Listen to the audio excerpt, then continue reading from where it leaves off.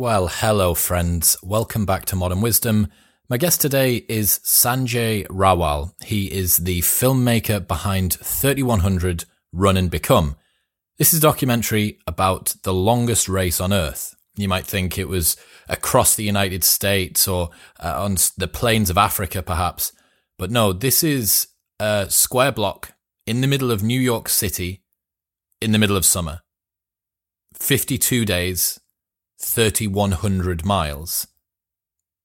3,100. So that would take you literally across coast to coast of the United States. And it's just the maddest experience I've ever heard.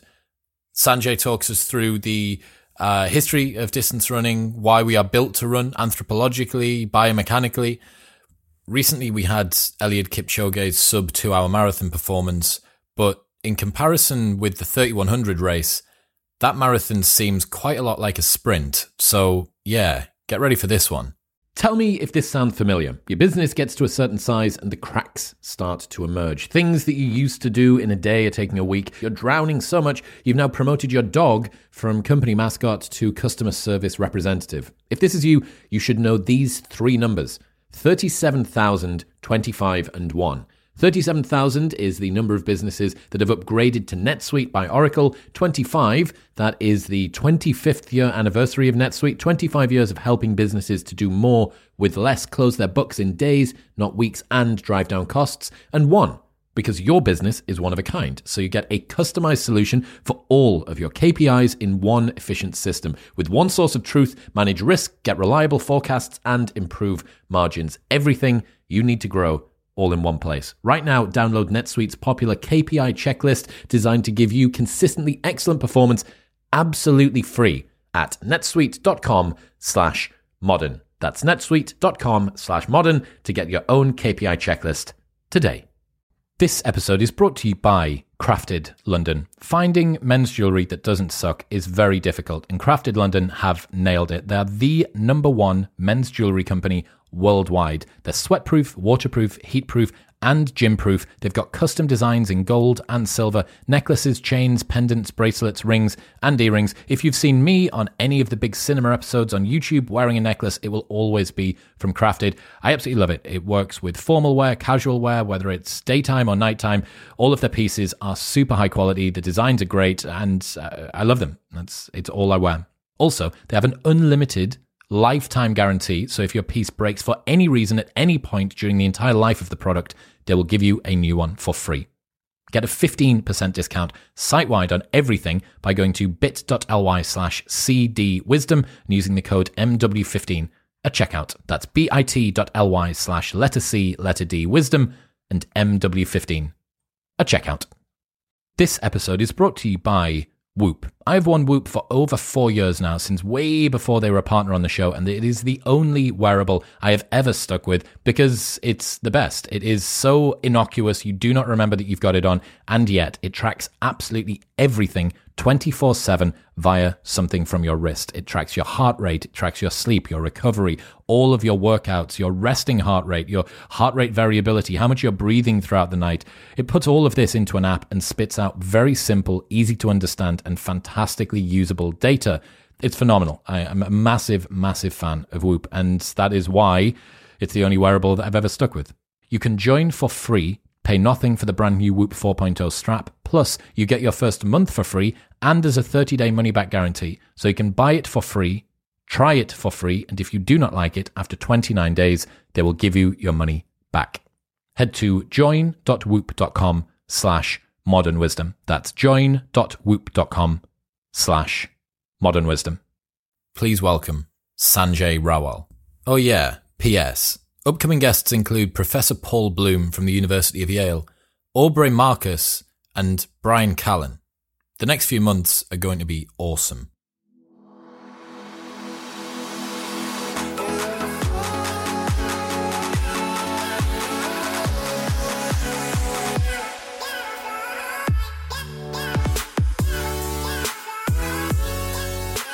I'm joined by Sanjay Rawal. Sanjay, welcome to the show. Chris, it's great to be on your show. Thanks for having me. Absolute pleasure to have you on. Before we get started, even for the listeners at home, behind Sanjay in wherever he's filming is a series of like mannequins, slightly sullen, sad-looking mannequins, and a really epic. Is that a painting of some falconry? Like, where are you? What's that backdrop? I'm in my edit studio in New York City, and I have a garden right outside. And a friend of mine made a series of sculptures, which aren't finished yet. And they were all sitting in my backyard, but the weather has turned here, and I had to bring them all inside. So I don't know if people are familiar with the terracotta warriors of Xi'an. A farmer discovered in his field thousands of clay statues all pointed in the right direction. I kind of feel like that's where I'm sitting right now. I've got these replica statues of the Indian meditation teacher Sri Chinmoy meditating.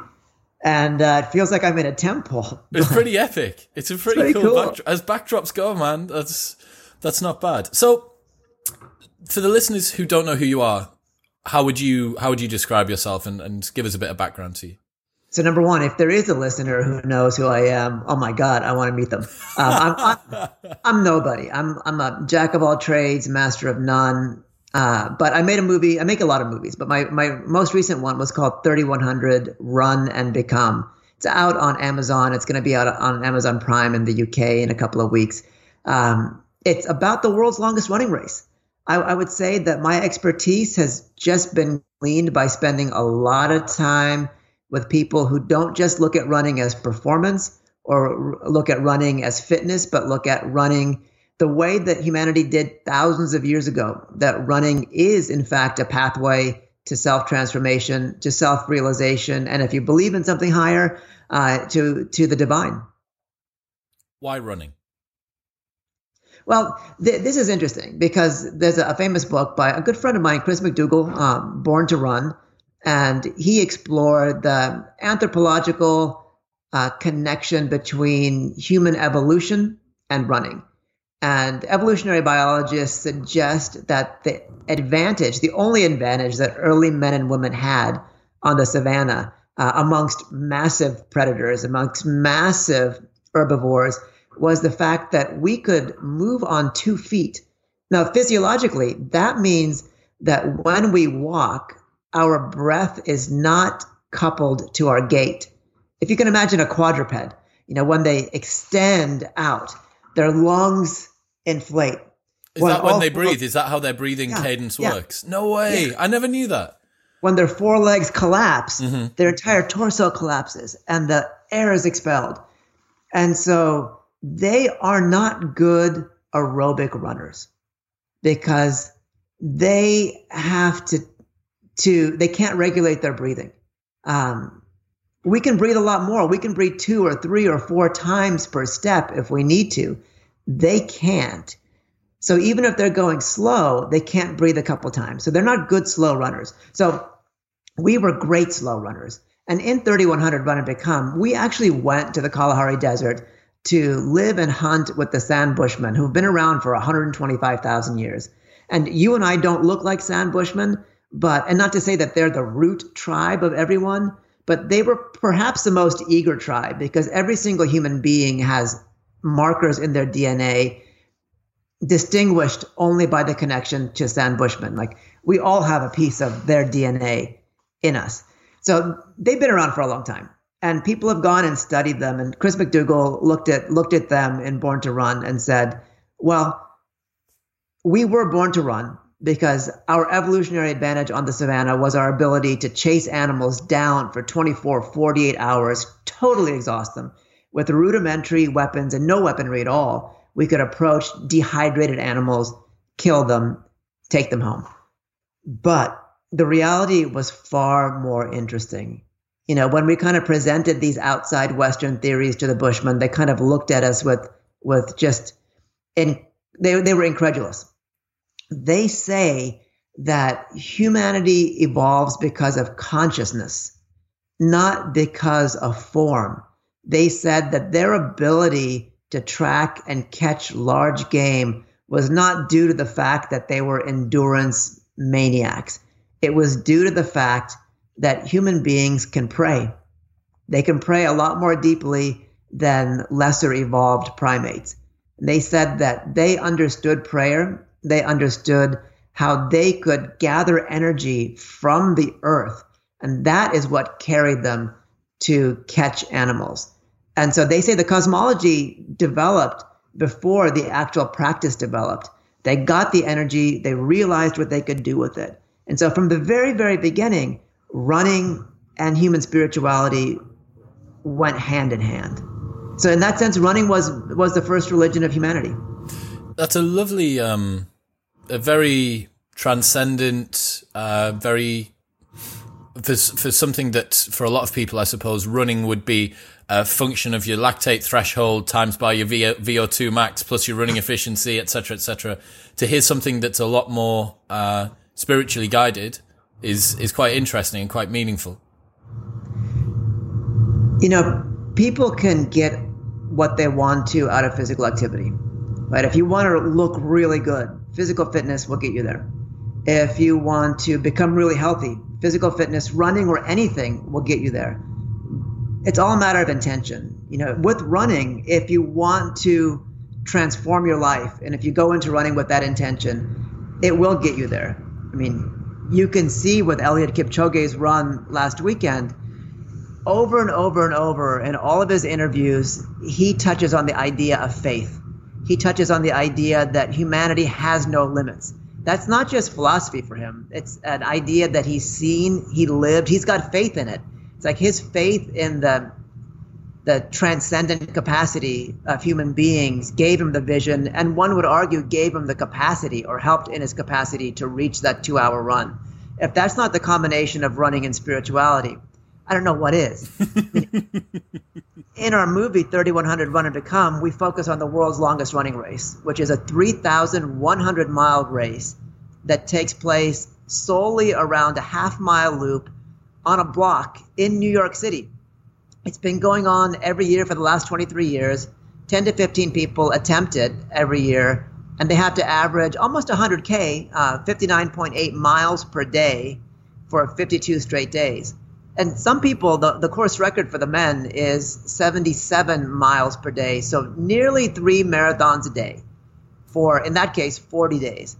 There's two questions, like, why would anybody do that? Number one. Yeah. Number two, how is it possible? I mean, the more interesting one is like, why would anybody do it? And this is the heart of running. It's like if you run for an hour or 2 hours or a day, you're running with suffering, you're running with pain, you're pushing.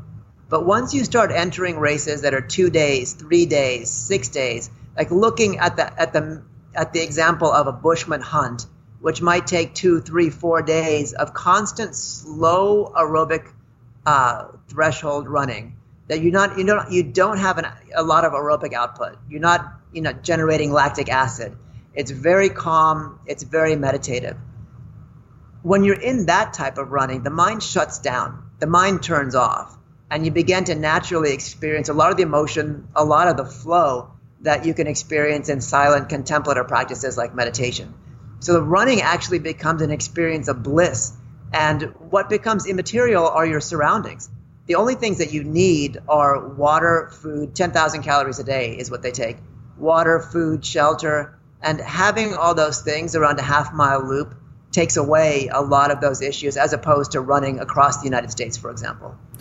Well, that's one of the primary drivers behind some Tibetan Buddhist practices, right? That you do something which allows the front of the mind to be occupied, like cleaning or washing up or tending to a garden, which frees up the remainder of the mind to be liberated into a space which gives it more freedom to think. I mean, that's the training, and you can see that Kipchoge is a master of it. In fact, the Kenyans say that if you want to run well, you have to run dumb, D-U-M-B.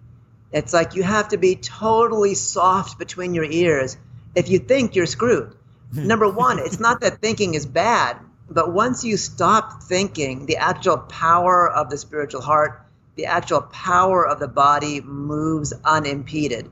And it's not a question of like mind over matter. It's getting rid of your mind.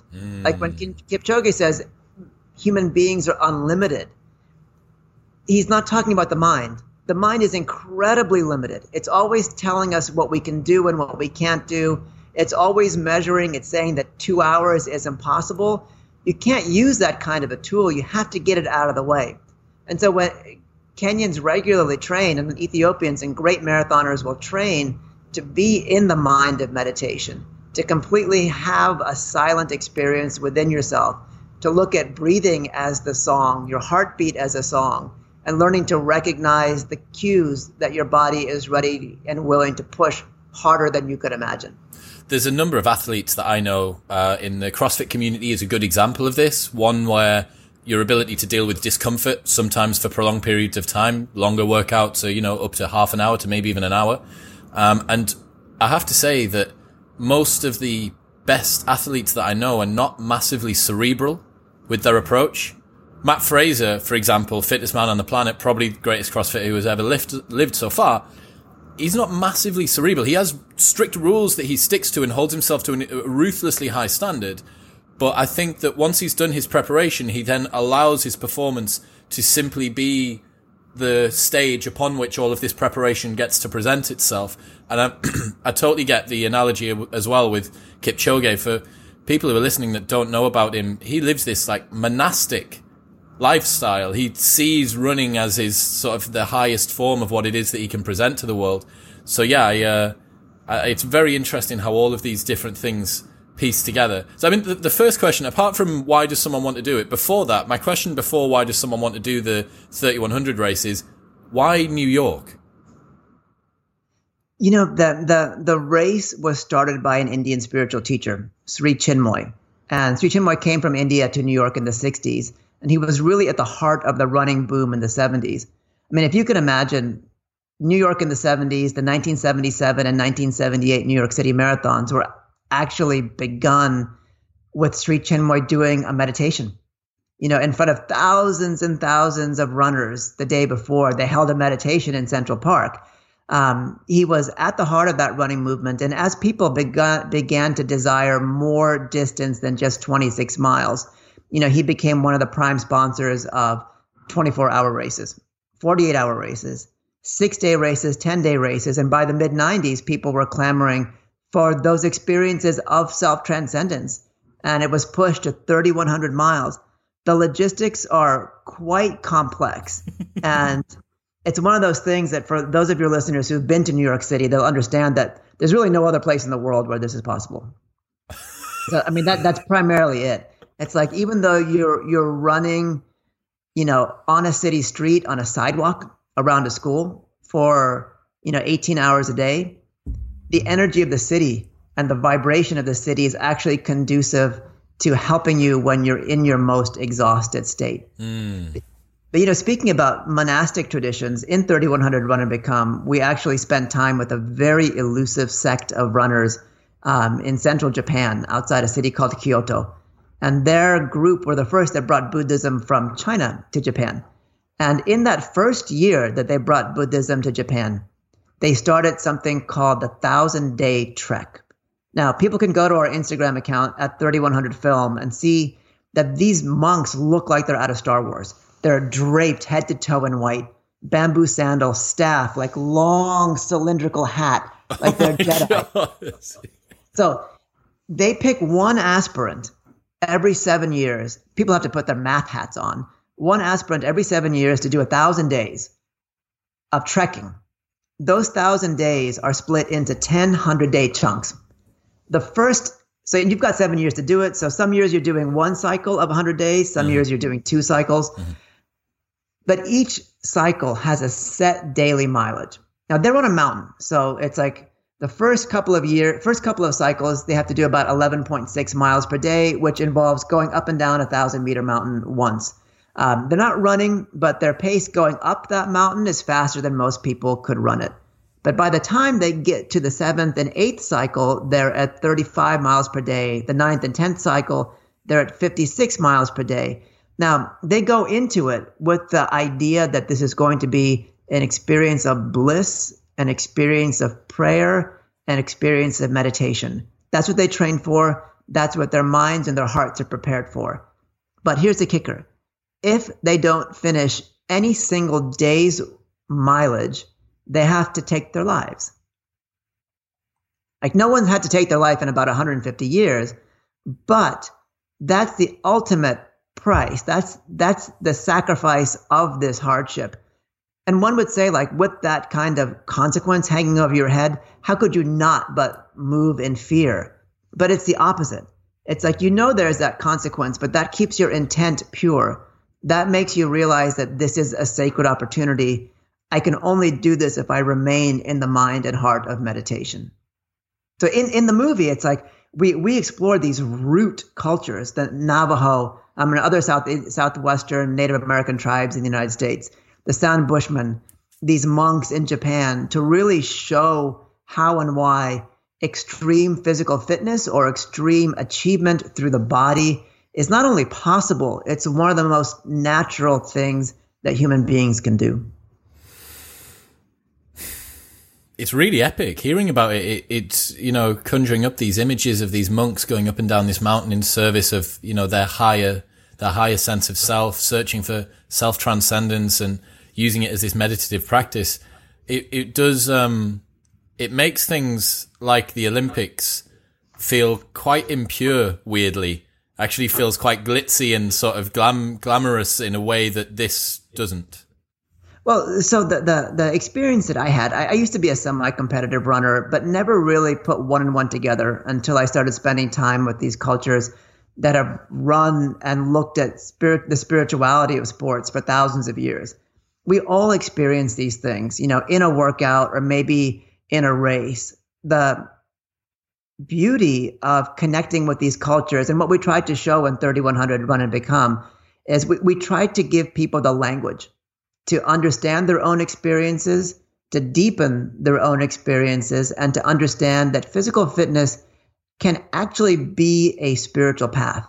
I mean, if you look at the Spartans, if you look at like the roots of the Olympics, the idea of faster, higher, stronger, that's self-transcendence.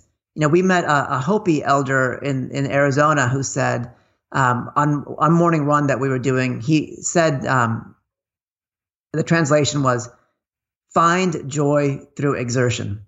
A man named Rex Taliamtewa. Find joy through exertion. That means, like, in your most quote unquote painful moments, when we're thinking that all we're experiencing is suffering, he exhorted us to flip that experience, to deny the strength of that suffering, and to realize that there's a deep joy in that idea of exertion. We have to go beyond the concept of pain defining exertion and let joy be the overflowing emotion that we feel in exertion. You can't achieve that in a race. You can't hope that once you get to the performance level in a CrossFit competition or in a running race that you're magically going to be able to experience that. It's something that needs to be done not just in training, but it needs to be your mindset. And you can see that if your goal is self-transcendence and you focus your entire training around that, it can't but be a spiritual path. It's a very beautiful way of putting it. I wonder how many people that are listening understand what we mean when we say about the pain into joy sensation. I think if you're not massively familiar with a meditative practice or doing things similar to that, it might sound a little bit alien, but there's a quote from Sam Harris that I always remember when we talk about long seated meditation postures. So I did a meditation retreat with my friend in between Christmas and New Year at a Tibetan temple not far from here. And as a part of that, we did a seated meditation for 90 minutes, which isn't that long. It was part of a much longer meditation for the whole day. But being sat cross-legged on the floor for 90 minutes, I got like the tightest hips in the world. It's ruthless. And there's this quote from Sam Harris where he talks about when he was doing it. And he said after a while, he couldn't work out whether the pain in his hip was absolute agony or complete ecstasy. And when you spend sufficient time around a sensation and you begin to imagine it and break it apart into its component pieces, you actually realize that the difference between a lot of pain and a lot of ecstasy, the line becomes incredibly blurred, doesn't it? I agree. And I think that we experience things as pain when fear is involved. When fear is not involved, it's an entirely different sensation. And that's the difference between the mind and the heart. When you're in the mind, when you're thinking, you're rationalizing, you're measuring, You're contemplating. Like, how many of us in our routines are in the moment? Like, I'm looking at my GPS watch when I'm running. I'm thinking about what I'm going to do afterwards. I'm thinking about what I'm going to eat, what the rest of my day is like, the splits I'm trying to achieve, the time I'm trying to achieve in the run. I'm not focusing on my breath. My mind is in the way. The question for listeners is, how do you get the mind out of the way? Like, you have to enter into the heart, into the spiritual heart, into the area that we point to, as you know, when we say, like, I'm Chris or I'm Sanjay. And that's done through practice, through seated meditation, or really through understanding simple breathing techniques, understanding how to breathe in peace, how to release anxiety, how to imagine that the breath isn't just coming in through our nose or through our mouth, but it's actually coming into our hearts. When you start feeling the breathing sensation happening here and the energy flow happening here, it becomes easier to practice that while you're competing, while you're training. And so it's like we have to get out of the minds. Once we get out of the minds and into the heart, fear isn't there. What's in the heart? Love's in the heart. Joy's in the heart. Peace is in the heart. And I'm not to say that the mind's not going to come back every second or every minute to remind us that it's there. But the more we can get into our heart, the more we can slow down our breathing, the more we can relax, the less actual physical pain enters into us. But when it comes, we learn to breathe it out. We learn to collect that anxiety, to breathe it out, that nervous tension which causes pain, to breathe it out. That comes from practice, and that comes from looking at the intention behind it. It's like, if we want to be in the heart, then we have to practice being in the heart. Another Sam Harrisism, I feel like I'm quoting him directly today. I'm beaming Sam Harris straight into my brain at the moment. Another thing that he says to the listeners who might be thinking, well, it's all well and good, but I've been in some real amounts of discomfort and pain. You can't tell me that that's not just pure pain in itself. Perfect example that he uses is the way that you feel when you're in the middle of a workout. You don't feel pain in the middle of a workout because you know why it's happening and because the direction that you are moving in is something that's satisfying. However, if you were just laid in bed and woke up in the middle of the night, sweating with your heart racing at the same pace as it would, imagine that you took that physiological state that you had in training and moved it into your body when you were asleep. You'd think, what is going on? Like, am I having a heart attack? Is this a anxiety attack? Am I having a breakdown? Is this a stroke? Like, what's going on? And you're totally right. The difference between how we interpret the sensations that we have going on in our body determines a lot about what we can do with those sensations. So one of the things that you mentioned there was taking our focus outside of the brain, outside of the mind, into the heart and into the task that's in hand. Do you think that the short route, which will inevitably become very repetitive, if it's a half mile, you're going to be doing it 6,200 laps or so during this particular race, is that helping? Is that contributing to it? The fact that there's no novelty or intensity that's going past with regards to the surrounding, you're just focused on the task at hand? That's a great question. So, a lot of scientists and a lot of people that have been on your show have talked about the idea of flow. Like, flow isn't static, right? Like, flow is an experience of momentum. And when you're focused on the task at hand, it seems like the first step is concentration. And it is. But the second step is generating this dynamic flow of energy from your heart. And when you get into that state, everything is new around you. Like, each moment is new. It's not like 1 step, 2 step, 3 step, 4 step, because people have to take more than 1 million steps across the 3,100 miles, and that would drive you mad. So it's the idea of generating a certain type of energy from the heart that makes you spontaneously and naturally happy. Like, in anything in life, when you're naturally happy, like, the minutes, the measurement, the hours, the miles, they fly by. When you're in a calm, relaxed state of mind, you can have intensity in the heart, and you can be pushing and you can be flowing, and it's great. It's an incredible sensation, and you want to push harder to get more of it. That's what I'm talking about and what I'm suggesting. When we spent time with one of our characters, Sean Martin, who's a Navajo ultramarathoner, Sean was the first person who totally flipped the switch in my mind. We went out for a morning run. I was waiting for my GPS watch to connect in between these canyon walls. We're in this epic canyon that's completely new to me. He runs it every day. And so keep that in mind. But once we set out for the morning run, I realized he was enjoying it more than me. And he was getting more out of it than I ever could. He was relaxed. He was calm. He was open.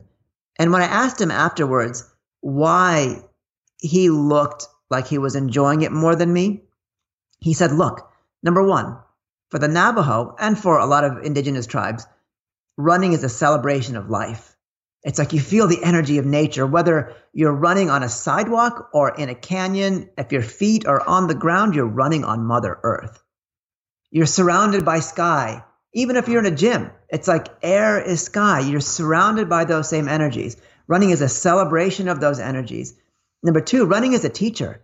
It's like you don't go to your teacher and say like, these are all my problems. I'm going to talk to you for 2 hours. You have to listen to your teacher. So running allows you to listen. It really gives you the perspective on your own problems, on your own joys, on your own sufferings. But this is what got me. Number three, he said, running is a prayer. When your feet are running on Mother Earth, they're praying. When you're breathing in Father Sky. So when you run, your feet are praying to Mother Earth. You're breathing in Father Sky. You're praying to them for their blessings. And you're showing them through the act of running that you're willing to work for those blessings. You're asking and you're receiving compassion from all the divinity that surrounds you. And he said, take it or leave it. That's the reality. Mm-hmm. It's like if I take aspartame my whole life and someone says sugar is better, I'm going to say, I've never tried sugar. There's no way it can be better. Right? But it's like once you've tasted sugar, you know it's the reality. And so he's like, take it or leave it. But this is the reality. It's not a matter of belief. And the more we went back into traditional cultures, the more we realized that was the root of the human experience.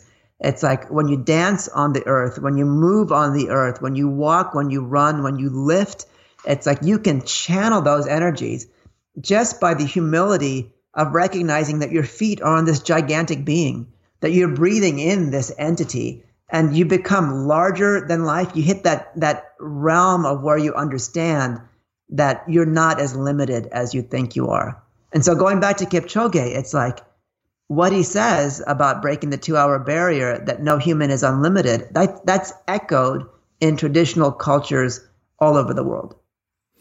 You can certainly see people who are living in synchronicity with their surroundings, with their higher purpose. You know, Kipchoge, to me, you see him and he is just a man that is living in alignment with everything that he needs to do. It's like when he walks, when you see him at the start of the race, perfect example. If anyone wants to go and have a look at the start of the Ineos 159 challenge, and you see him and he's behind the guys and he walks through the parting in the barriers behind.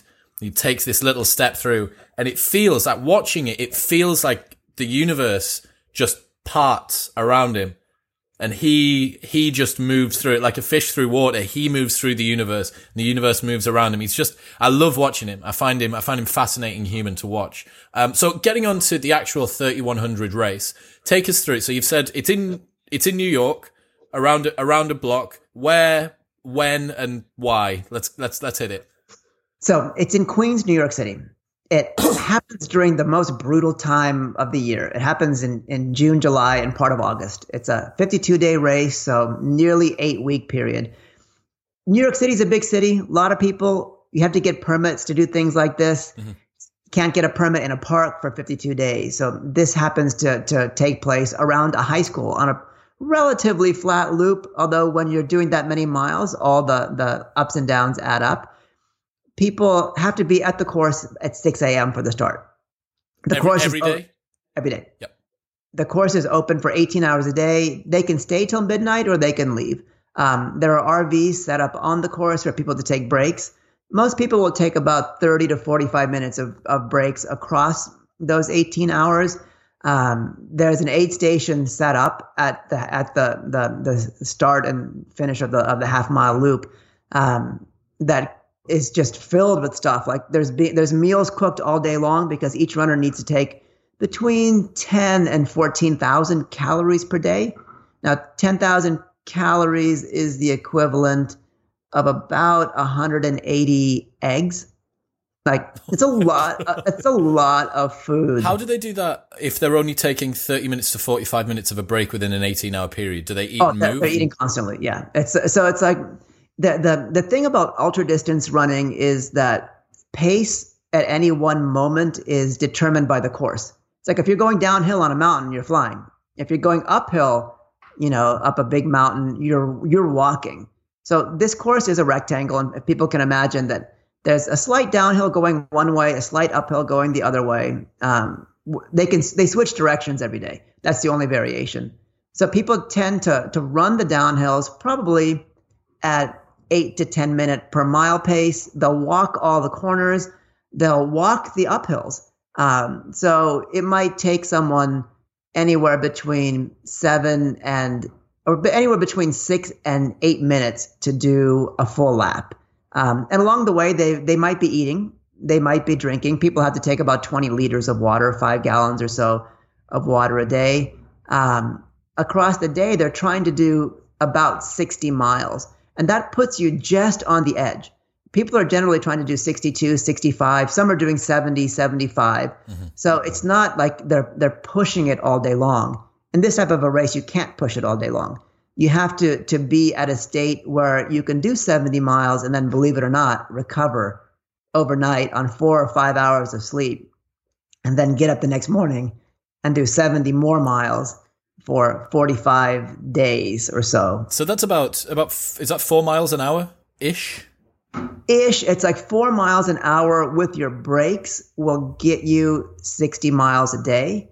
Mm-hmm. But 4 miles an hour is a fast walk. Yeah. So do a fast walk for an hour. You go, okay, that was a fast walk. Try doing it for 15 or 16 hours. So most people will jog and then shuffle and then jog and then shuffle.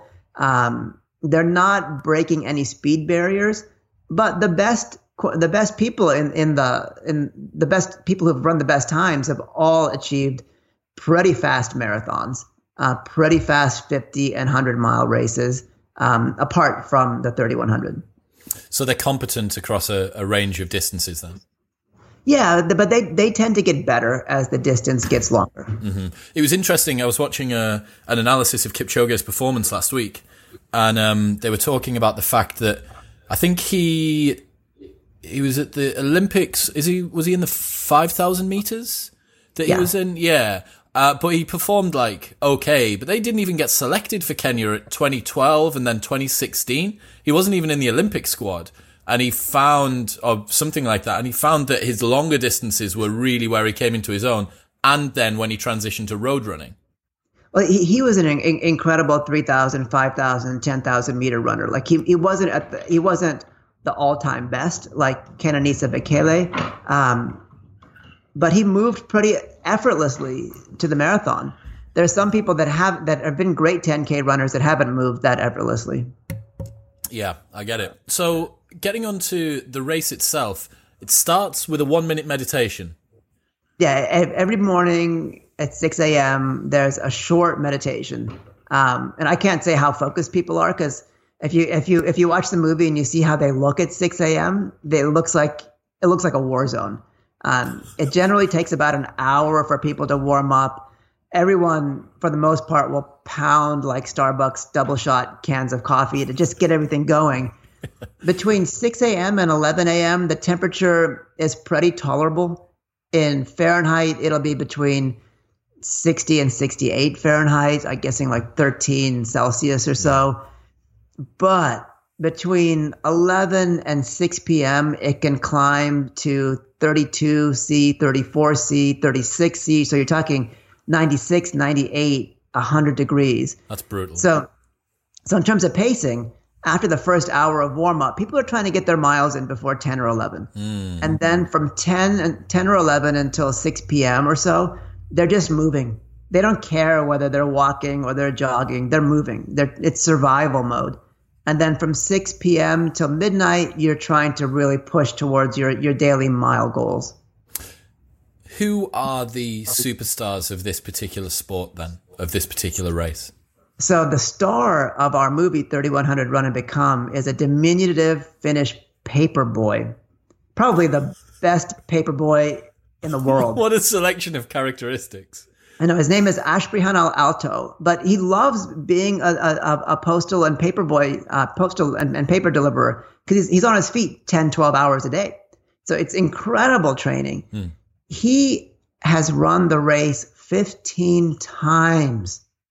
Oh my God. That means he's done 46,500 miles around this half-mile loop. Like, most people haven't run 46,500 miles in their life.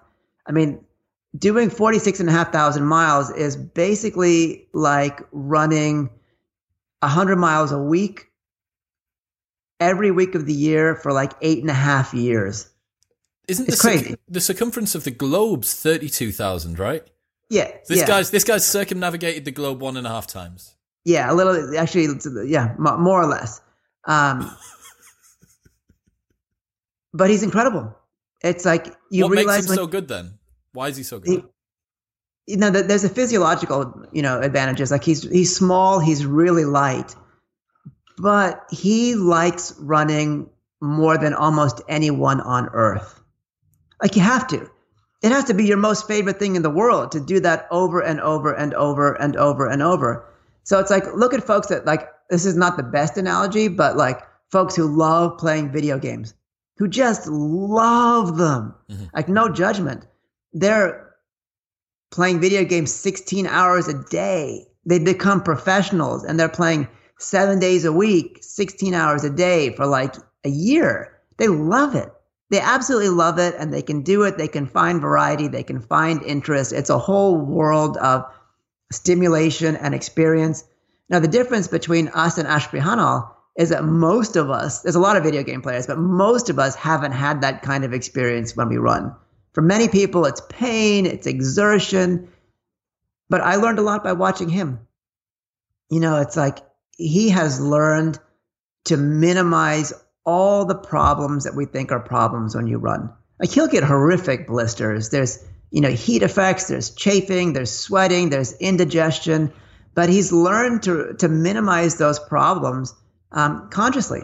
It's like he's realized that those aren't actually problems of a great magnitude if you don't want them to be. You take care of it, but problems in life shouldn't diminish your potential for achieving happiness. I mean, what sort of a state, even the best guys, our Finnish paperboy that we're talking about here, what sort of a state are their bodies in after 3,100 miles? Yeah, so, the rule of thumb, right, is like when you race a marathon, for example, 26.2 miles, they say anecdotally you need about 26 days before your body feels normal. You need like 1 day per mile. With the 3,100 mile race, for the most part, the average person doesn't start feeling normal again until about 6 months. Some people don't feel normal for a year. Some people take 2 or 3 years to recover. You're not in a hyper taxed aerobic state, but your endocrine system, your glands, your adrenals are working overtime.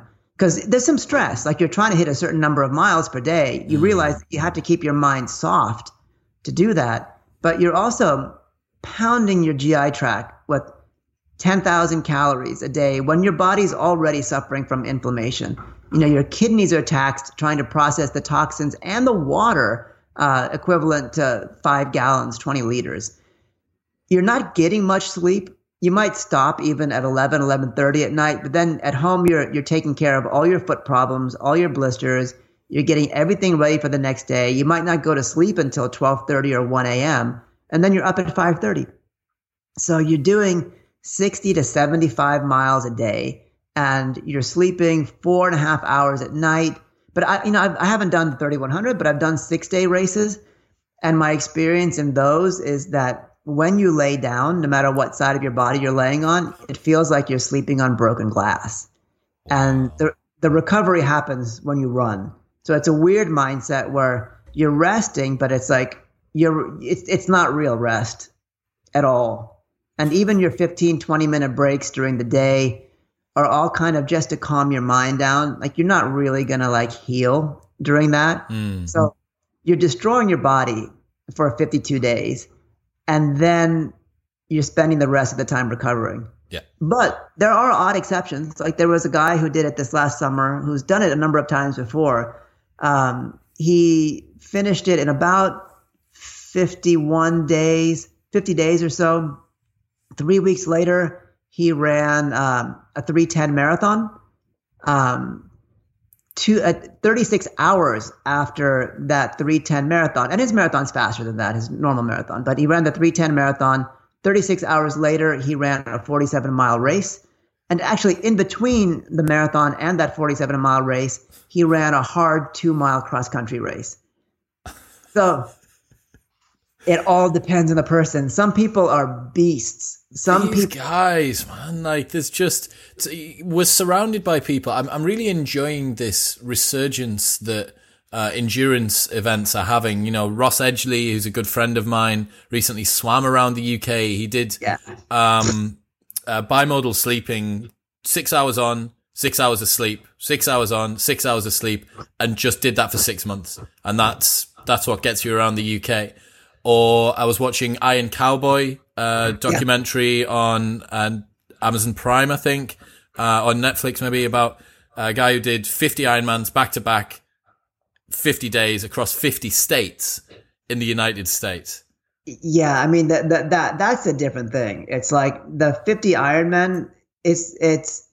I would say that net effort, it's not as taxing as doing 52 days of running, because you're only running 26 miles a day, and the rest of it's not as stressful.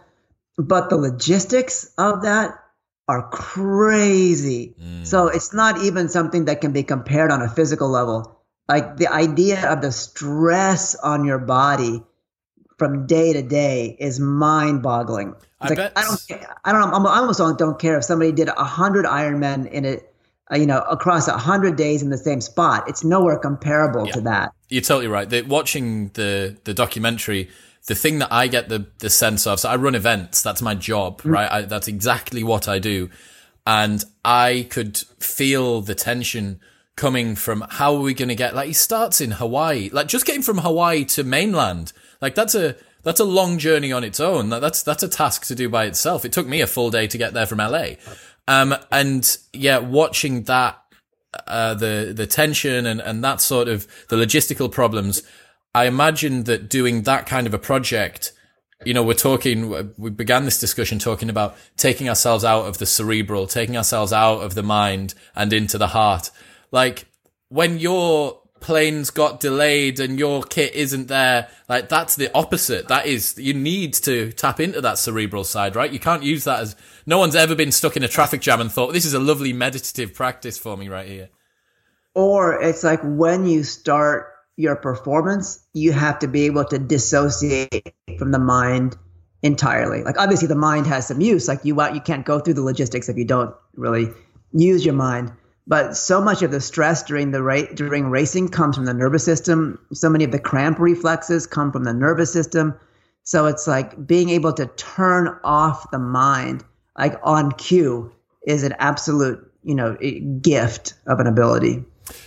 Looking at these distance challenges, taking it from Kipchoge's recent breaking of the 2-hour marathon barrier right up to the event that we're talking about at the moment, to me there seems to be two broad schools of approach to it.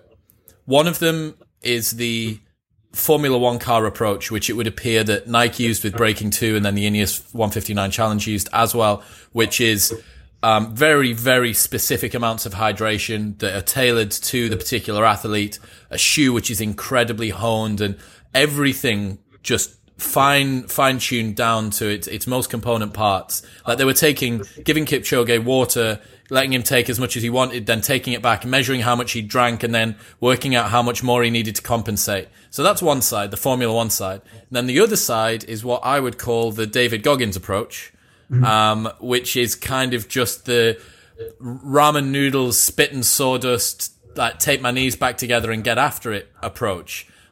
Your mailman from Helsinki, where does he fall on that spectrum? So it's a great question. Even with Kipchoge, it's like we see them in the performance being highly regulated because they're trying to achieve a very specific, potentially unreachable goal. But as you'd referenced, in his training camp in Kenya, it's a Spartan lifestyle. They're not measuring calories. They're eating a lot. They're actually getting a lot of joy from their food. They're eating a lot of traditional foods, unprocessed foods, but they drink a ton of very sugary milk tea, and they eat a ton of bread and toast. So it's not a highly regulated, raw, vegan, plant-based. Plant-based. They're getting joy from their food, and they're using their food as fuel. Ashby Hanal lives in a little shack in the woods in Finland, and I swear to God, he doesn't drink water. He says water is boring. Like, why drink water when you can drink soda? He probably drinks about 2 to 3 liters of soda a day. He always has like bars of chocolate everywhere. He eats ramen 2 or 3 times a day. He just loves it. He just loves food. He loves eating what he likes to eat. And so he gets this tremendous amount of joy from what he does. I mean, it's the example of looking at guys like the comedian George Burns, guys who live to like 100, drinking 3 or 4 glasses of whiskey a day, 3 or 4 cigars, lots of steak, but living with this joyful exuberance, living with this like childlike quality. In the case of Kipchoge and Ashby Hanal, it's far more Spartan. It's far more simple. Their needs are extraordinarily minimal. But they get joy out of what they get joy out of. It's just not the same type of comfort that I might seek. So do the guys who are doing this particular event, the 3100 race, are they using a recovery protocol? Have they got the foam roller out in between? Are they eating? I mean, is our mailman still just living on ramen and chocolate and Coke while he's doing this event? Well, when he set the course record in 2015, where he averaged almost 77 miles a day for 40 days, people said that he did so well because his handler refused to give him Coke as much as he wanted. Okay. So like they kept him off the sweets. Okay, yeah, cool. They've weaned him off, right? Yeah. Yeah, but it's like if it was up to him, he'd eat pizza and cheesecake all day long.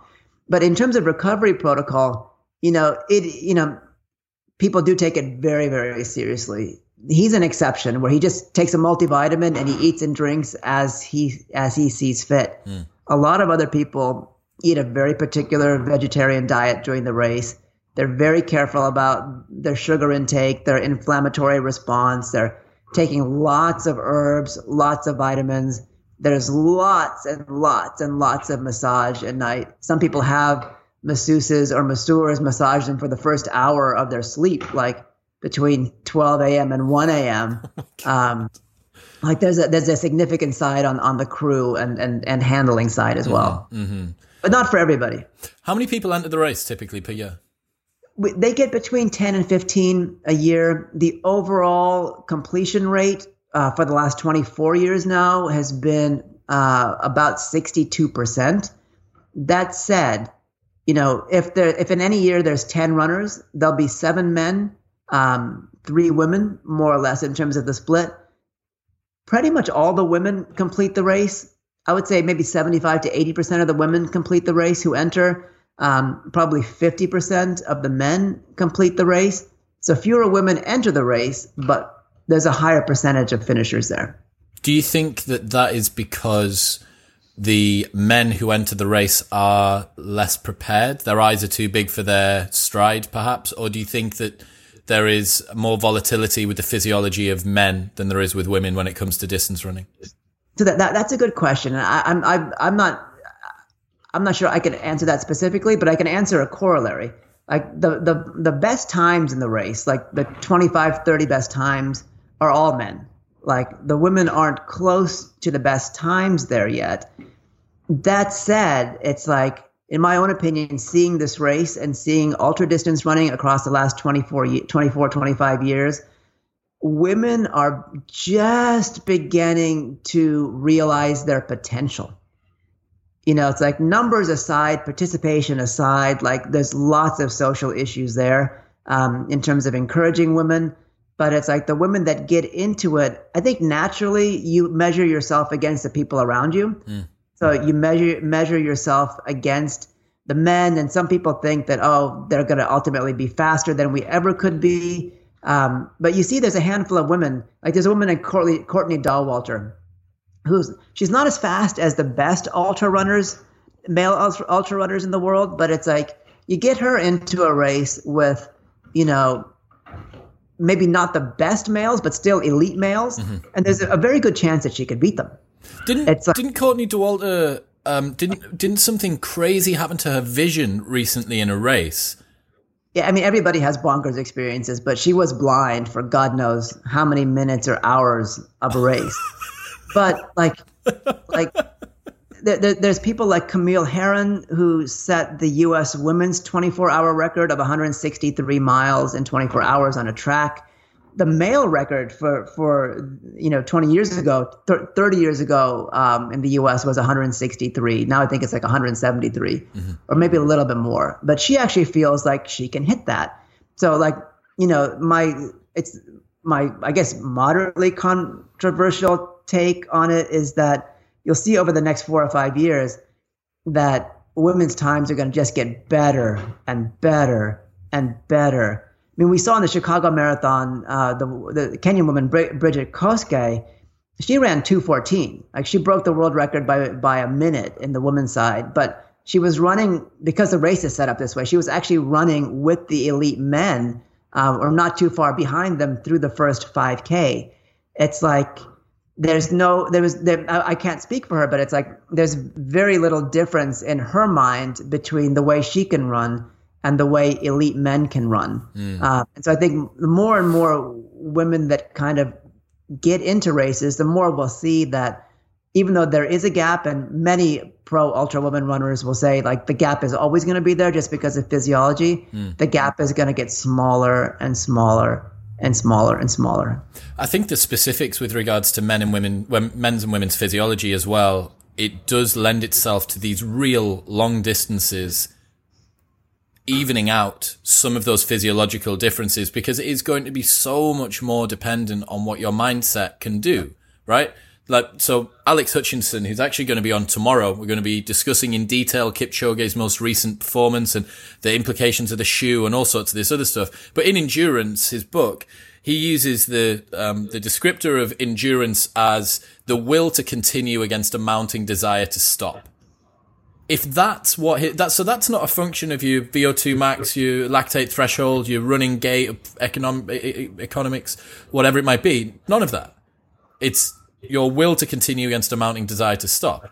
And there's no reason to say that men or women will have any advantage over each other in that particular area.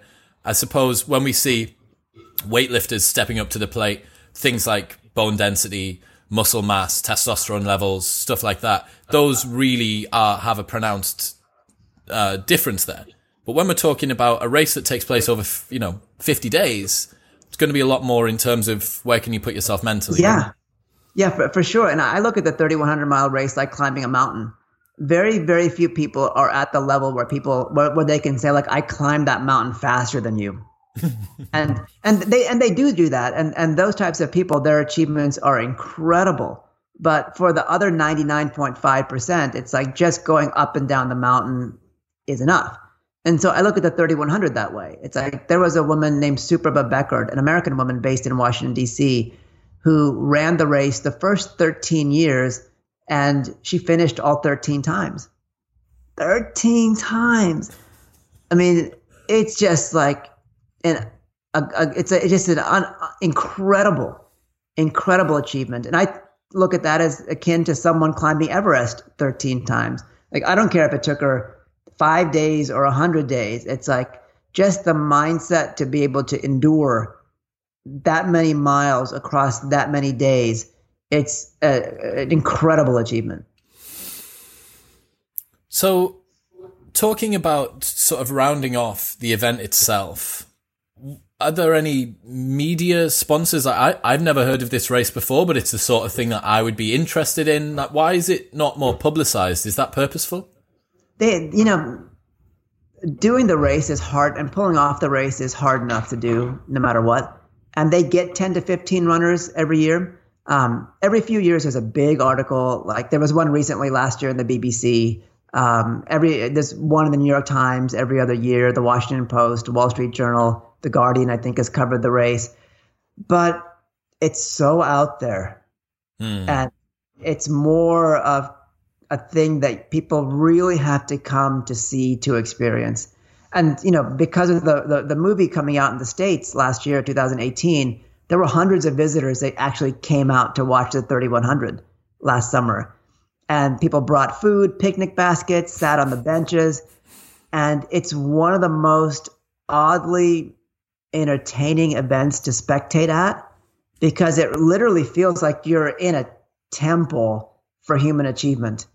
It's like you can see Kipchoge run the 2-hour marathon once in your lifetime.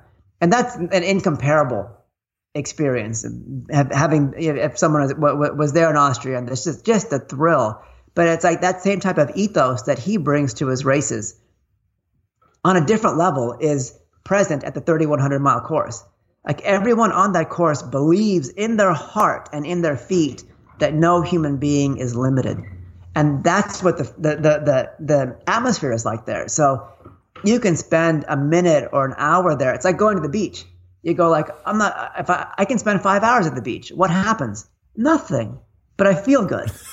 Yeah, right? It's a really good analogy. So as we move forward with this, is this the longest race on the planet? It's the longest officially certified race. There's a cross-country U.S. race from San Francisco to New York City. People end up running anywhere between 3,050 and 3,100 miles to actually do that, but they can choose any course they want to. So it's a great race, but it's not officially sanctioned by distance like this is. I understand. Is there anything else that you think? Is there anything beyond this? Have you heard any rumors, any murmurings of this is it? This frightens too many people in and of itself. It's like people who are incredible specialists at 100 or 200 miles or 5 days or 10 days. Some appreciate the race. Some are totally frightened by it. And I think we're going to see a number of top-ranked American and international multi-day specialists and ultra runners beginning to come to this race as the fear factor dissipates. I don't know how you can look at 3,100 miles in 52 days and not have fear in the back of your mind. I mean, that's like the marathon monks, these monks in Japan. It's like if fear is in the back of their mind doing the 1,000-day trek, they're dead. They literally have to kill themselves. It's like you have to get to that starting line, and be so full of joy and surrendered, saying like, I might finish the 3,100. I might not. It's not up to me. I'm going to give it my best. I'm going to exert myself. But like the Hopi elder Rex Taliamtewa said, I'm going to find joy in that exertion. And that's the purpose. It's like it can be a great transformative experience, whether someone hits that 3,100 miles or comes close. Yeah, it's interesting. So to round off the discussion, one thing for me is someone who I'm interested in sports, I'm interested in human athletic accomplishments, but really as a person who's not into distance running, I think, there's a marathon and then there's like a 50 and then there's like 100 and that's kind of it. And it's like, it's just, there's long stuff and then there's everything before that. But now there really is these ultra events. We've got the Barkley Marathon guys have just recently released that thing where you have to do a number of miles per hour. Yeah, actually, it's called the Big Backyards, and Courtney Dauwalter won it pretty recently. I think it's a 4.1 mile loop in the backyard of Lazarus, the founder of the Barkley Marathon, and you have it's in 1 hour cycles. You have an hour to complete the 4.1, and you have to show up to do your next lap precisely on the hour. So if you finish it super fast, that's your rest time. Mm-hmm. If you don't quite make it, you don't get to start the next lap. So it's really a race of attrition. So what happened a couple of years ago was Courtney Dauwalter was neck and neck with the male leader, and a number of people dropped out, and they pushed it to, people will have to look it up themselves, but a couple 100 miles. They were over 60 hours, no sleep or whatever sleep you can get in between your return and the start of the next hour. Now, here's the kicker. Let's say you and I are doing it and it's 11 p.m. and you finish at 11:55. I don't get there. You don't win the race. You have to start at 12 and finish that last lap solo.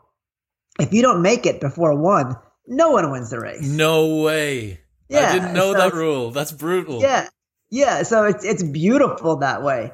And these types of like unsanctioned, unregulated races really are much more similar to the types of things that we used to do in running. Like the Native Americans and the Bushmen would look at running as a game. It wasn't just point to point, like one against the world. There was one type of race that was done in the indigenous Northeast of the United States, where there would be teams of 3 or 4, and there would be maybe 10 teams, and there's one corn bushel. And we'd all start at the same place, and the team that carries the corn bushel across the finish line, maybe 10 miles away, wins. They'll draw straws to see who has to carry the corn bushel from the beginning. But you have to capture the corn bushel from the other runners.